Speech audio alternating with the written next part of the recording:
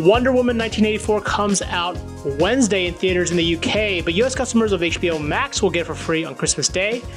So, how was it? I'm Roger Chang, and this is your Daily Charge. With me is Sean Keane, resident geek expert who just finished watching the film. Welcome, Sean. Thanks for having me, Roger. So, we can get down to the details, but bottom line, did you enjoy it? Was this a good movie? Yes, I thought it was great. It was probably a little better than the first one. That is for reference sake. And for reference sake, just to give us a little bit of context, like what did you think of Wonder Woman? Because I think generally got positive reviews, but there are folks who didn't like it or thought it was a little derivative comic book film. So where did you stand on the opinion of that original film?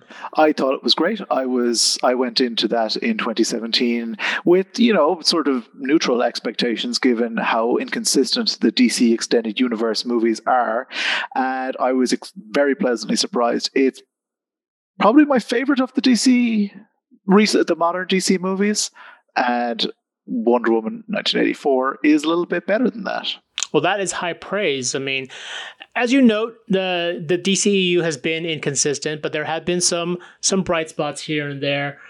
Without going into spoiler territory, I know you can't spoil too much of the details. What makes Wonder Woman 1984 better than the original? The emotional core is very strong. I know that's super vague, but so Diana goes on an emotional journey. Trying to put this in non-spoilery terms, and yeah, she mirrors a lot of the characters around her.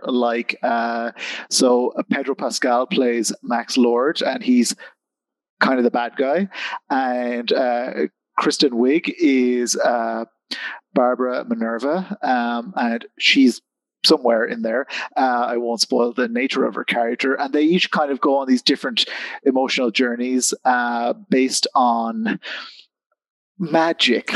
Okay. There's an element of magic in this, and it kind of propels the plot, and they each react to it in different ways.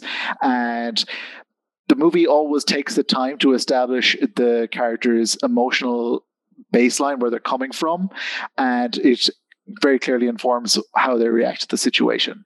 And it's just really satisfying like that. Okay. And in terms of how it fits with the DCEU, I know it's not exactly a cohesive cinematic universe like Marvel's is, but in terms of linkage to some of these other movies, is there some of that, or is it more of a standalone? I know DC has largely been pushing towards more standalone films. Where does this sort of stack up? Well, so this is, as the title suggests, set in 1984, where the 2017 Wonder Woman was set during World War I.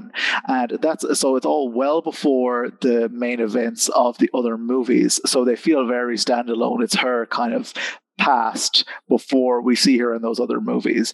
And as a result, they can be watched on their own, in sequence, which I think is really satisfying to follow along with her specifically. This film is notable not just because it's the next DC or the first big comic book movie to come out this year. It's also coming out here in the US, at least. It's coming out on HBO Max for free if you are a subscriber, and that is a pretty radical move. I'm just curious what you think that experience, or if that experience has changes in one of these big cinematic blockbusters that's really meant to be seen in a theater, is going to be debuting in most people's living rooms or on their phones or tablets. So I went to a socially distanced IMAX screening here in London. I really did feel like, this is the way to see this. It's a very big, spectacular movie, like they all are. And I was glad to see it on a big screen. But for safety reasons, HBO Max is the way to go for people in the States. Our subsequent viewings of these movies are always on TV or on a TV at home, and it's fine. So it's probably just this idea that we should see these films on the big screen. But if you have a big TV and a decent sound system, this will be pretty spectacular. And you don't have to deal with the stuff you'd have to deal with going to movie theaters, like people on phones or, the usual distractions. At least you have that control. Well, you brought up the fact that, you actually went to see this in the theater. I'm very curious how that experience was like, given that I don't know how many movies you watched this year. I've watched zero in theaters. What was that like? Was that still was there still some anxiety levels with going out in public, and actually how many people were in that theater? It was, I would say, about a fifth full. It was a massive screen, so I didn't feel like people were too close to me, and I was wearing a mask, and we had to sanitize our hands before going in, so all of that was weird, and I was nervous going in because that's just how we're conditioned now. But once the movie started, it all kind of faded away, and I was completely drawn in. That speaks to the quality of the movie, I think.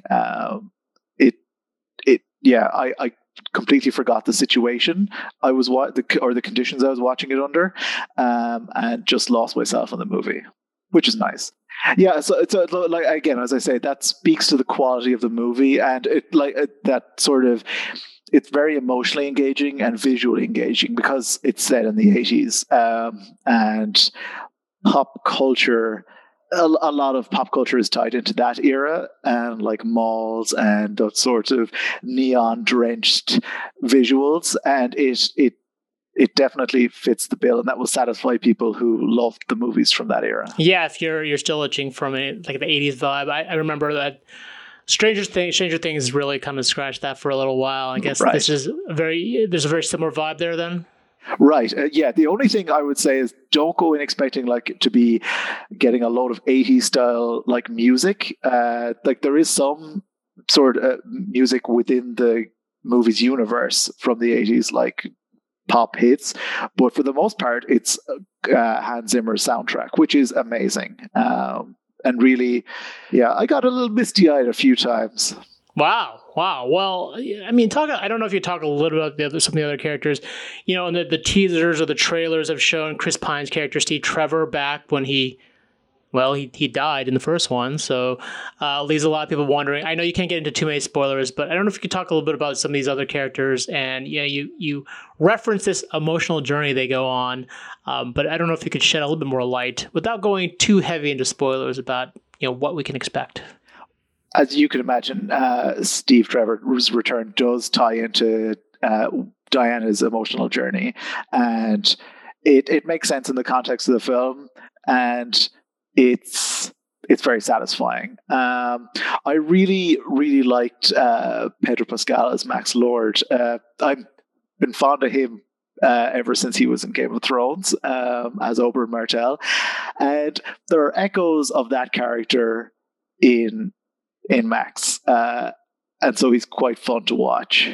And Kristen Wiig, I mean, I know you're trying to be a little coy. I know in the trailers they kind of revealed she does turn into Cheetah, a longtime Wonder Woman villain. What else can you say about her without going into spoilers? Yeah, she's so yeah, she.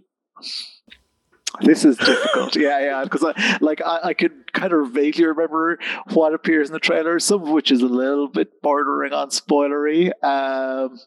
She is initially a contrast to Diana, and she gradually becomes like a rival to her, and it's fun to watch. And Kristen Wiig, the way her performance changes through the movie is really satisfying, and you almost don't notice because she does it so well that it makes sense that she'd go on this little journey.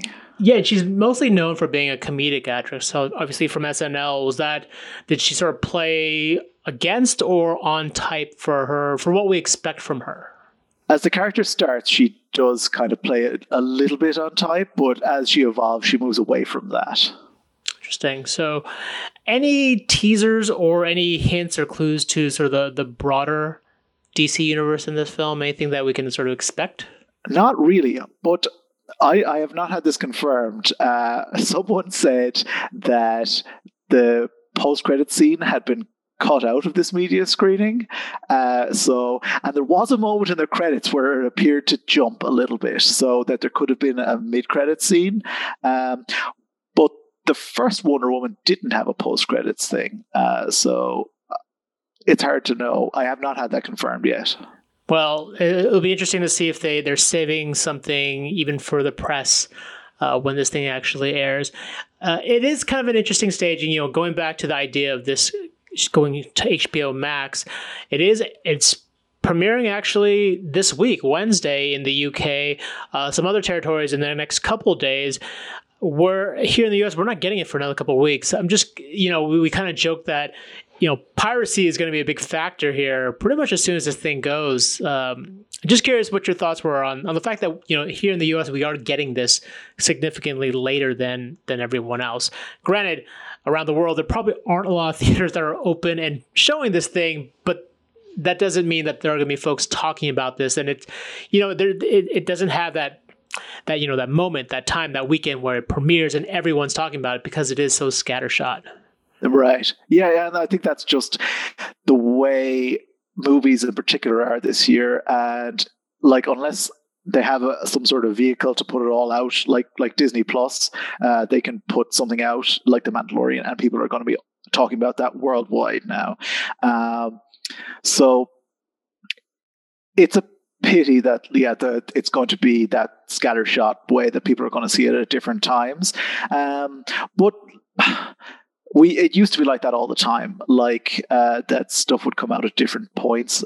For instance, Ant-Man and the Wasp came out in the UK, was it a month after the US in 2018? I think it was because of the World Cup. And so by the time people on this side of the Atlantic had seen it, no one in the US cared anymore. So there's always a possibility, though, that it will keep going. It might work in the movie's favor, and that the conversation will be extended. Oh, that's an interesting point, that it gets kicked off overseas, but once we in the US see it, that conversation continues into the new year. Perhaps. I mean, the Star Wars has had a lot of success debuting during that Christmas time frame. A lot of people are off, and they're able to sort of discuss. And we are all, I think, craving something positive to talk about for the holiday season. Yeah, I will say that tonally, Wonder Woman is extremely positive, and it is uplifting. So it is a pretty great holiday movie, and it could be one of those ones that people just watch around this time of year, which will be nice in future. Well, after the terrible year that we've had, we definitely could use a pick-me-up. I'm definitely looking forward to it. I've got an HBO Max subscription that I'm borrowing from my brother, so I'm looking forward to watching the film. Well, Sean, thanks for your time. You can check out his review on CNET.com. If you have any questions, hit us up on Twitter @TheDailyCharge, or sign up for direct text messages from me by heading to cnet.co/dailycharge. For The Daily Charge, I'm Roger Chang. Thanks for listening.